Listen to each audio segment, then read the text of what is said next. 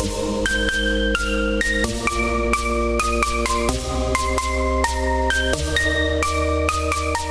everyone, my name's Josh Scroggins. I pastor New Beginnings Family. Just wanted to say thank you for joining our podcast and welcome. We hope the following message will be encouraging, will inspire you to grow deeper in your relationship with Jesus Christ. If you'd like to know more about us or would like to support our ministry financially, you can visit our website at www.nbfamily.net. And as always, for all you do to support us, thank you. God bless you and enjoy the message.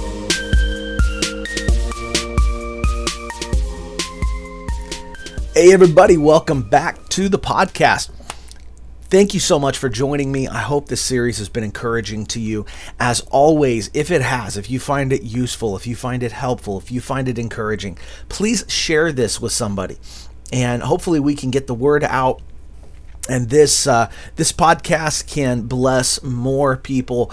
Like it, share it, rate it, review it, all of that stuff. It all helps. Philippians 1:6 says, I am confident of this very thing, that he who began a good work among you will complete it by the day of Christ Jesus. This has been our theme verse for this series. And a couple of episodes back, I told you there is more to your story after failure.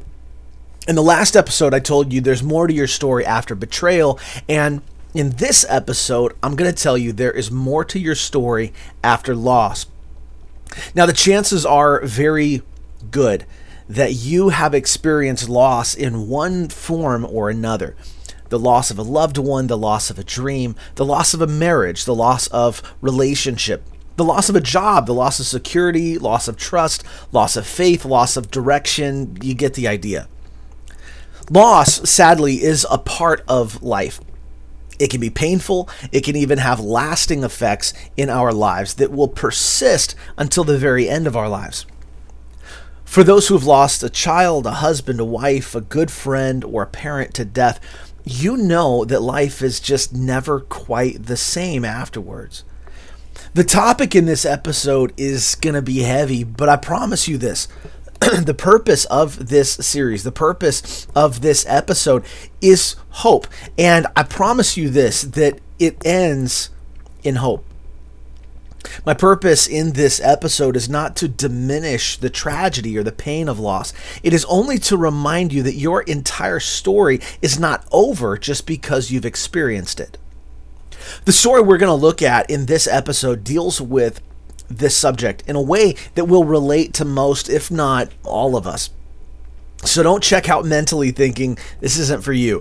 Don't back up and clear this out and say, well, I haven't lost a loved one, or I haven't lost a kid, or whatever. Don't do that. Don't rob yourself. Don't miss out on something that could be potentially impactful and important for your life.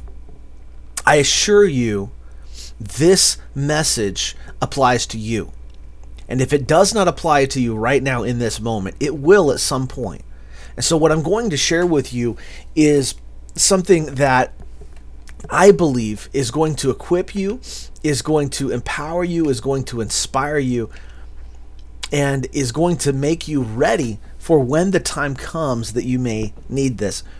In the book of 2 Kings chapter 4, we read about a woman who lived in a place called Shunem, and her story is one that is powerful and devastating, but also inspiring and encouraging. So let's read through the first part of it so we can understand the background of what happens later. 2 Kings chapter 4, verses 8 through 10. Now, a day came when Elisha went over to Shunem, and there was a prominent woman. I'm going to stop right there for just a second to explain one word in this passage. I use the New American Standard Bible. That's just kind of my preference. Generally speaking, it's very accurate, but this particular word, prominent, it could describe this woman. I think it probably did describe this woman. However, the original language, there's perhaps a better word that could be used here, and the word is great. In fact, that's actually what the original word in the language means. It means great. Now, it can mean prominent. It can mean status. It can mean wealth. She probably had all of that. But it also implies character. It also implies a lot of other things that maybe prominent does not, but we would associate with a great person. And this is, in fact, a great woman. What is interesting is we never learn her name. So let's read through this again. There came a day that Elisha went to Shunem, where there was a prominent or great woman. She urged him to eat food. It's amazing to me because I can just tell you, you don't usually have to urge the preacher to eat food. Give us the invite. We're there. And it must have been good because the Bible goes on to say, and so it was, as often as he passed by, he turned in there to eat food. She must have been a good cook or had a good cook on staff. Then she said to her husband, "Behold, now I'm aware this is a holy man of God passing by us repeatedly. Please, let's make him a little walled upper room. Let's set up a bed for him there, take a table, a chair, a lampstand, and then it shall be that when he comes to us, he can turn in there." This was a great woman, but again, we don't know her name. I actually believe that the most incredible people in history are those whose names we actually don't know. They're people that I think when we get to heaven, we are going to be amazed at how many times our lives, the course of our life, and maybe even our eternal destination was affected by people whose names we don't know. And the impact that they had. You know, this woman sees a need and she offers to serve this man of God some food. And since he stops by often, she decides, with her husband's consent, smart husband, to build a simple room for him to stay in. And I say simple because I think this really hints at the heart of this woman. You know, a lot of people, if they were in her position and they were wanting to provide for this prophet, they would not have created a room like this. They would have put the most elaborate furniture. They would have brought in paintings. They would have had the finest bed and, you know, the silk sheets and all the expensive, because it would have been trying to show off their wealth or even show off their generosity, where the gift would not have been as much about meeting the need as it would be about fulfilling the ego of the giver. That's not what she does. This was not some extravagant room to show off her wealth. This was not some extravagant setup for the prophet so that she could buy favor from God. That's not what this was. She simply saw a need and met the need. This room was very simple. It was just it had 4 walls. It was a walled upper chamber, walled upper room, had a bed, a table, a chair, and a light. That's it. It shows the heart of this woman who, even though great, prominent, wealthy, I mean, clearly they had some land. We'll see that in a second. They had all of that. They could have made the room much nicer. But I think this was a woman who understood also that, you know, this prophet does not stay here often, and it would be a waste. She was a steward. She was a good steward. This was a great woman. The story goes on in verse 11 to say, now one day he came there, speaking of Elisha, excuse me, he turned into the upper room and he rested. Then he said to his servant Gehazi, call this Shunammite. And when he called her, she stood before him, and he said to him, say to her, behold, you have taken trouble for us with all of this care. What can I do for you? Would you have me speak to the king for you? I know him. I can do that. Or maybe the commander of the army? But she answered, I live among my own people. In other words, I'm okay. I don't need anything. Everything I have, or everything I need, I've already got. I didn't do this to get something from you. I just did this because I saw a need that I could meet, and I wanted to bless you. And so he says to Gehazi, his servant, he says, what then is to be done for her? And Gehazi answered, it is a fact that she has no son, and her husband is old. So he said to her, call her. And when he had called her, she stood in the doorway, and he said, at this season next year, you are going to embrace a son. And she said, No. No, my Lord. You man of God, do not lie to your servant. That's an emotional response. And yet, we're told here in Scripture, verse 17, that the woman conceived and gave birth to a son at that season the next year, as Elisha had told her. You know, we've talked about this before, but in ancient cultures, the inability to have children carried with it a really great stigma. Even today, some people feel this, but back then it was much stronger. To have no son meant that you were, at least to some, you were cursed by God. Now, I want to be clear here. We often hear that this woman had no children, but we don't know that. We don't know that. Scripture does not say she didn't have children. Scripture only tells us she had no son. She may have had daughters. She may have had a lot of daughters. She may have had no daughters. I don't know.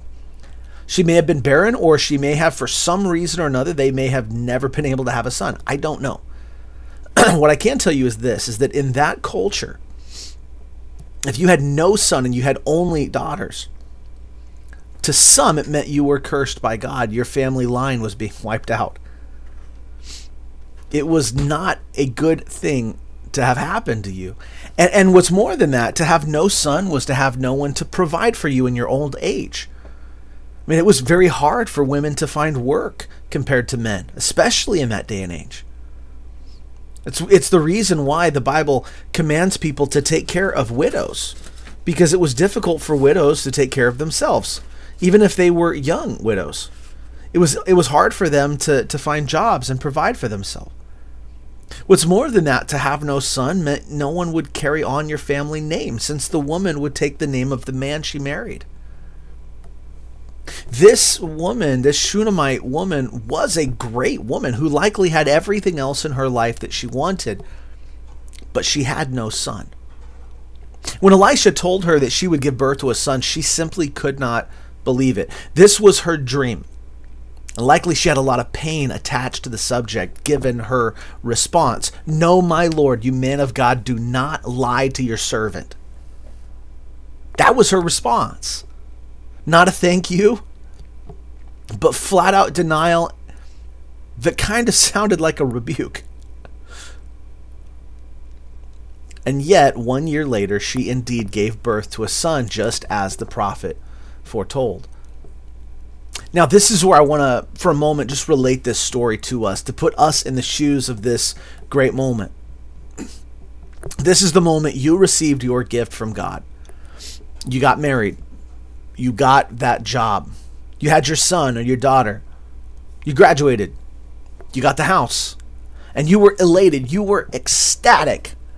You were on top of the world. You might remember that moment even right now. But what about the room you built before it? See, this woman's gift came from God, but it came as a result of the room she built for the prophet. Had she not built the room, this conversation with Elisha would not have happened.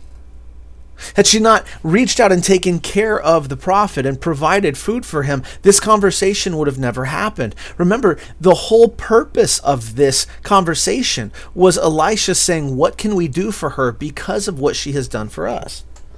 Because there was faithfulness, because there was generosity, because this woman had taken what God had given her and she used it to bless his prophet. And maybe, just maybe, your gift was the same. In fact, I would say that likely it is the same. That the gift from God that you have was preceded by a room you had built. Maybe your room was the prayer you spent beforehand, asking God for that perfect husband or wife before you got married, before you met them. Maybe it was the change in your spending and saving habits that allowed you to save up the down payment for your house. Or maybe it was years of being disciplined in your habits that allowed you to work in a way that got you that promotion. Or the hard work you put into your studies that allowed you to graduate. See, whatever it was, if you look hard enough, I bet you will see somewhere that there was a room you built before you got your gift from God. Now, there are some exceptions to this, of course, but, and I want to be very clear, by the way, I'm not saying you earn gifts from God. You can't. If you earn something, it's a wage, it's not a gift. I'm not saying that we can earn salvation. I'm not saying that we earn blessings. I'm simply saying that there is a principle that shows up in God's word over and over and over and over again. And the principle is simply this: God blesses us the most when we are being faithful in what he has already given us. If God can trust you with a little, then he can trust you with much. In fact, it was Jesus who said that he who is faithful in little will be faithful in much. There's an entire parable he teaches called the parable of the talents, dealing with this very subject. If we are faithful with what he has already given us, then God can trust us with more. And our faithfulness with what he has given us is the room I'm talking about. It is the thing that God blesses us because of. This woman was faithful with what God had given her. God had given her status. God had given her wealth. God had given her property. God had given her a husband who actually respected her enough to where she could do this. I mean, you got to understand, in many ways in the ancient world, women did not have that kind of authority to make those decisions. But clearly, this husband respected this woman enough that he went with her on this. They did this together. God had given her a lot of these blessings, a lot of these things already. And she used them to bless Elisha. She saw that he was hungry and she brought him in and fed him. She saw that he needed a place to stay, and they built a room. They didn't waste it. This was not her showing off. The room was simple. She was being a good steward. And so, as a result of that, God blessed her. Again, there's some exceptions to that. I mean, there are times that God blesses us and we did nothing. Absolutely nothing. If anything, we were doing the opposite things that we should be doing. But generally speaking, the blessings that God sends come when we are being faithful with what he's already given us. The story here goes on in verse 18 to say, when the child was grown, the day came when he went out to his father to the reapers. And he said to his father, my head. And his father said to his servant, this is such a dad answer right here, carry him to his mother. But then the story takes a turn, because when they had carried him and brought him to his mother, this boy sat on her lap until noon, and then he died. Now we reach the crisis point for this great woman. Her son came to her with a pain in his head, and she had to helplessly watch him suffer for hours until he died. I can tell you this, that as a new parent, there are few pains worse than seeing your child suffer and being able to do nothing about it. Seeing them in pain, seeing them hurting, and knowing you cannot fix it. I don't know what time this boy went out to the field to his father saying, my head, my head. What I can tell you is that if you talk to farmers, you'll find out that they begin really early in the morning. And the chances are very, very good that this happened for hours. This woman had to watch her son suffer for hours, sitting in her lap until he died. This boy that is her dream is now lifeless in her arms. This son that was supposed to be a blessing from God is dead. And now the story seems to have ended. This is the moment of loss. This is where that loved one has died. This is where the dream has died. This is where we got the husband or wife, but now they've betrayed our trust. This is where we got that house, but then the real estate market crashes. This is where we graduate from college, but then we lose our direction in life. Because the degree that we thought we were going to have open all of these doors to all of these jobs and careers, all of a sudden none of the doors are opening. And we're wondering now if what we did in college even mattered, or if the degree we picked was the right one, and now the direction that we had is lost. See, this story is about the death of a boy, but it's about more than that. It's about the death of a dream. It's about the death of hope, the death of trust, the death of love, the death of security, the death of confidence, the death of peace. This story is your story. This story is my story. This story is the human story.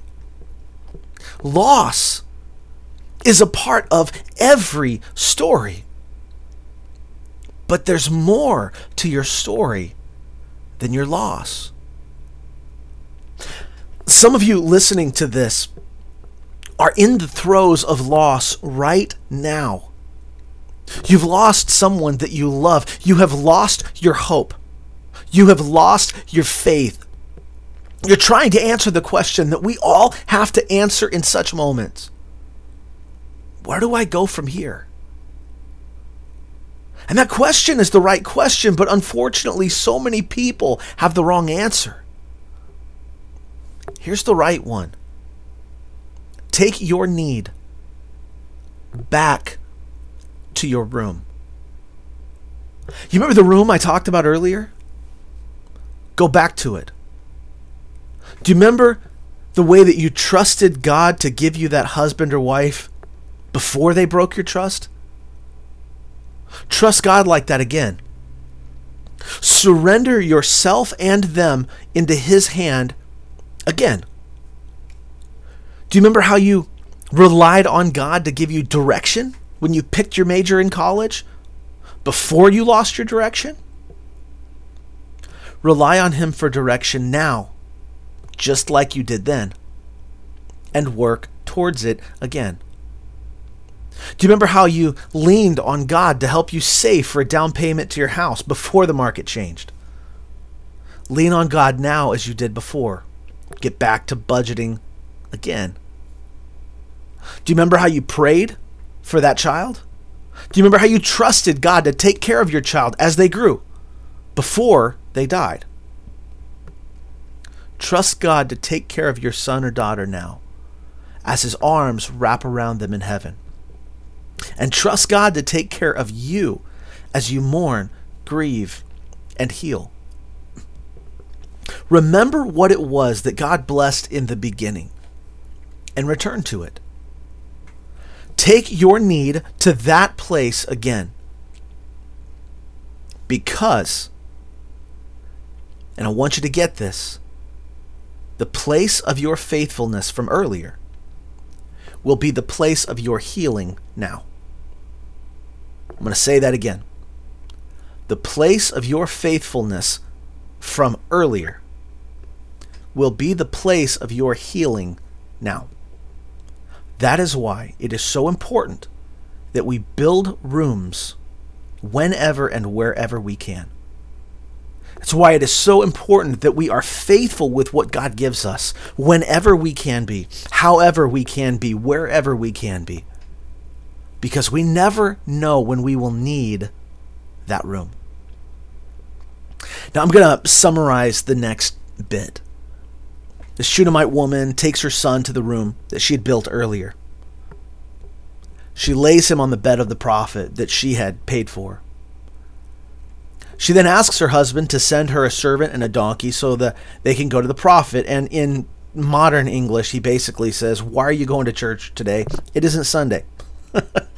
She tells him it's going to be fine. Not much of an answer. Then she saddles the donkey and tells her servant to go as quickly as possible. She arrives at Mount Carmel. Elisha sees her at a distance. He sends Gehazi to ask her 3 questions. Is it well with you? Is it well with your husband? Is it well with the child? She responds with 1 word. Now, I know in your English translations, it's more than 1 word, but in the original language, she replies with 1 word, and that word is shalom. That's the word.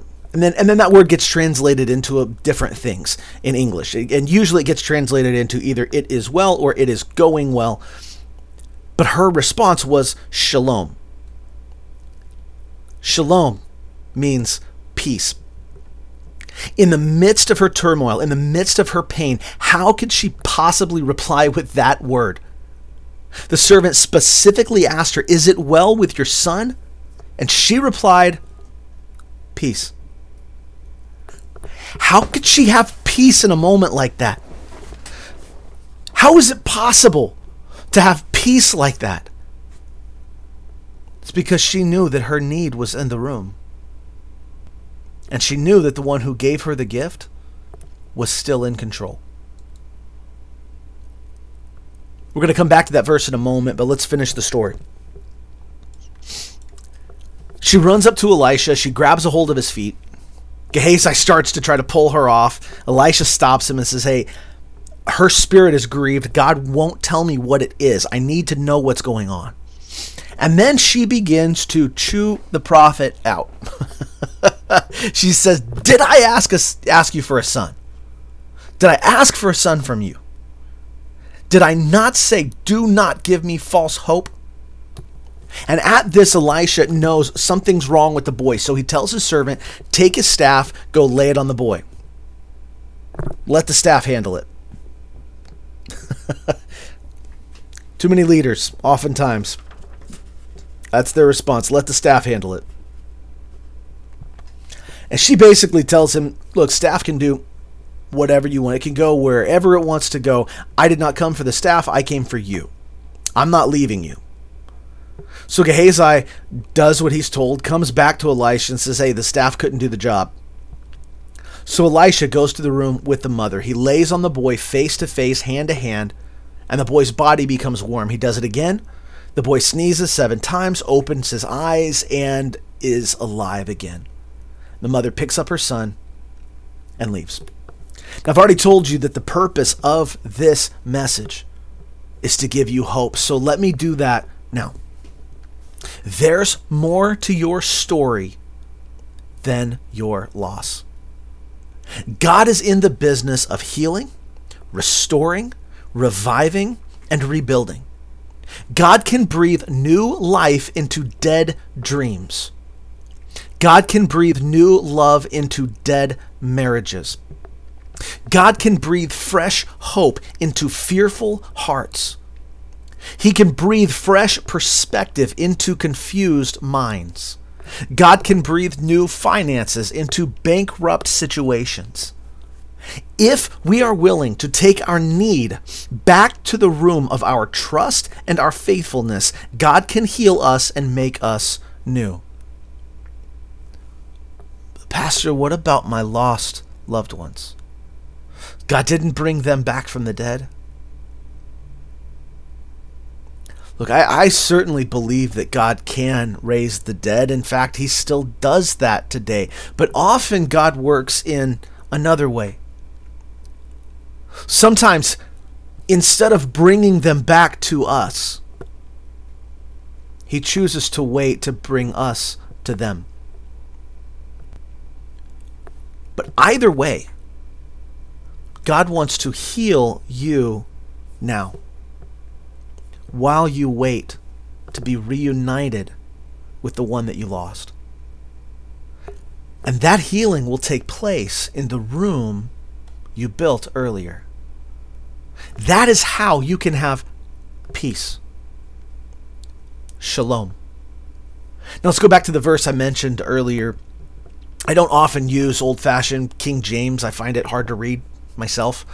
But I do want to use the original King James here for a very specific reason. 2 Kings 4:26 says, "Run now, I pray thee, to meet her. Say to her, is it well with thee? Is it well with thy husband? Is it well with the child?" And she answered, "It is well." Horatio G. Spafford was a prominent American lawyer from Chicago in the mid-1800s. He and his wife Anna were committed supporters and close friends of D.L. Moody, the famous preacher.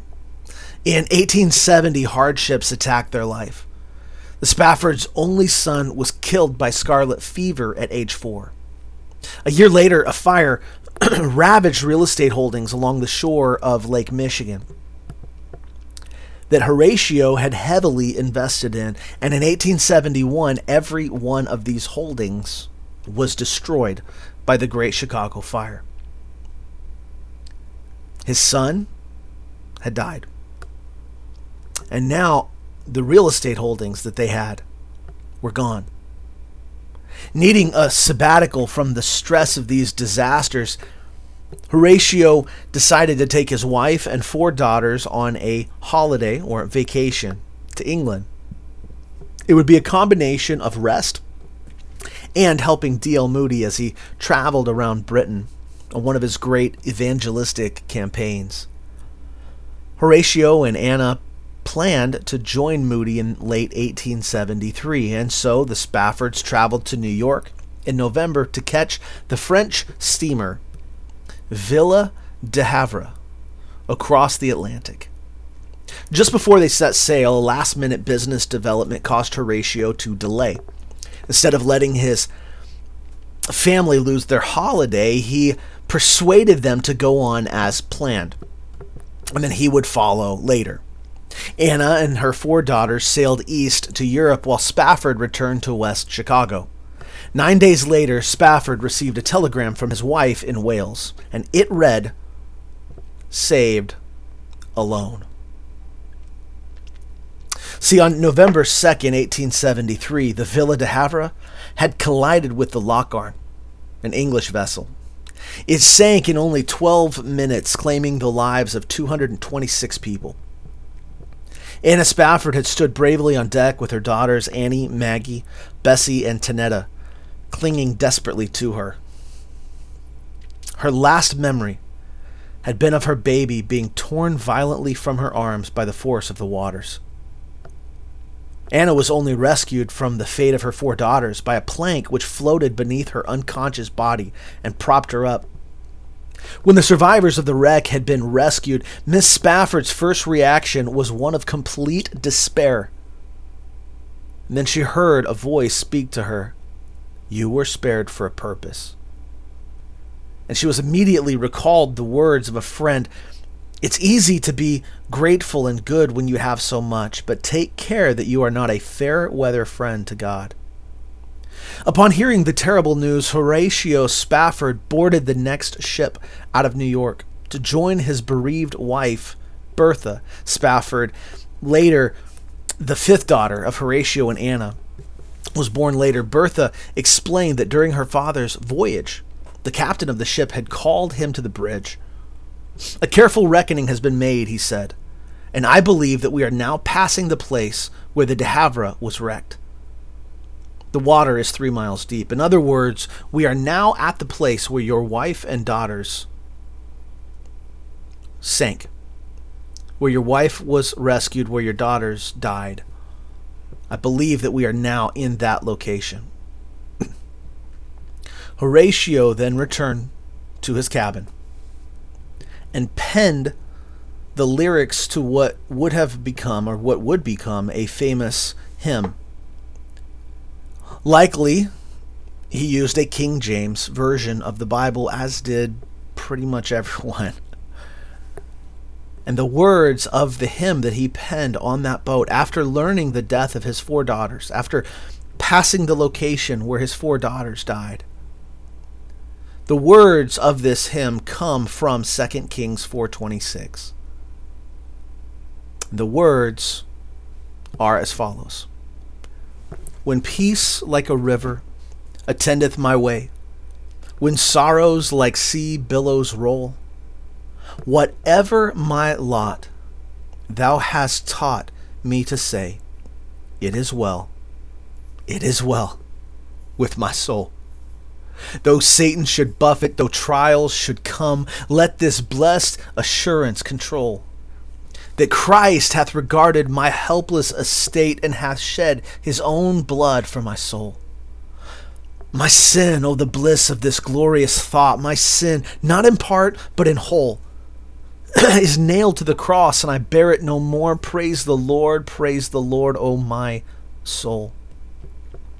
For me be it Christ hence to live, if Jordan above me shall roll. No pang shall be mine, for in death as in life thou wilt whisper thy peace to my soul.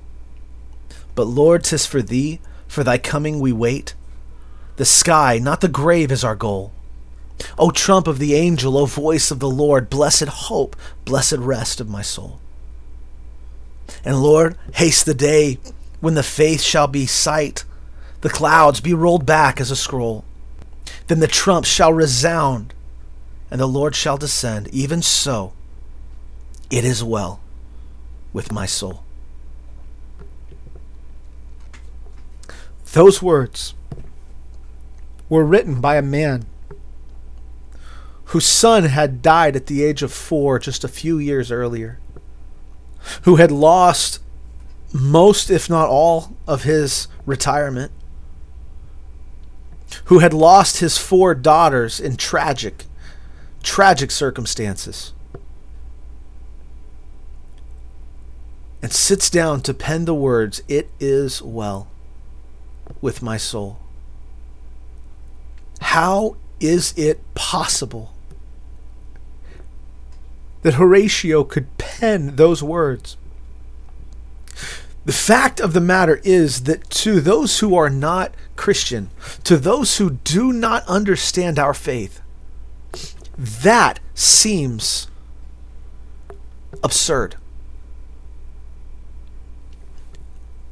But we know better. We know that the God who began a good work in us will complete it. We know that death in this life is not the end of the story. We know as Christians that our story is not over after loss. There is more to your story than your loss. Because death is not the end. And as Christians, we know that.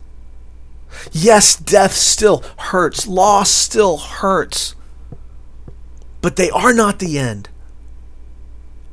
No matter the troubles, no matter the pain, no matter the sorrows, find your way back to trust in God. And you will be able to know within yourself that it is well. God is still in control. God is still working. Horatio G. Spafford knew he would see his children again. And he knew that God was still in control. That is how he was able to say, "It is well. It is well with my soul." There is more to your story than your loss. Get back to your room. Get back to trust. Get back to faith. Get back to hope. Get back to prayer. Get back to worship. Get back to faithfulness. And allow God to do a healing work in your heart. And you will find there's more to your story. Hey guys, thank you so much for joining us at New Beginnings Family. We appreciate you listening and hope that the message was encouraging, inspiring, challenging, that ultimately it brings you closer to Jesus Christ. If you have any questions for us or would like to get a hold of us, you can reach out to us at www.nbfamily.net. Thank you so much. We love you. Have an amazing day, and thank you for all your support. We'll see you next time.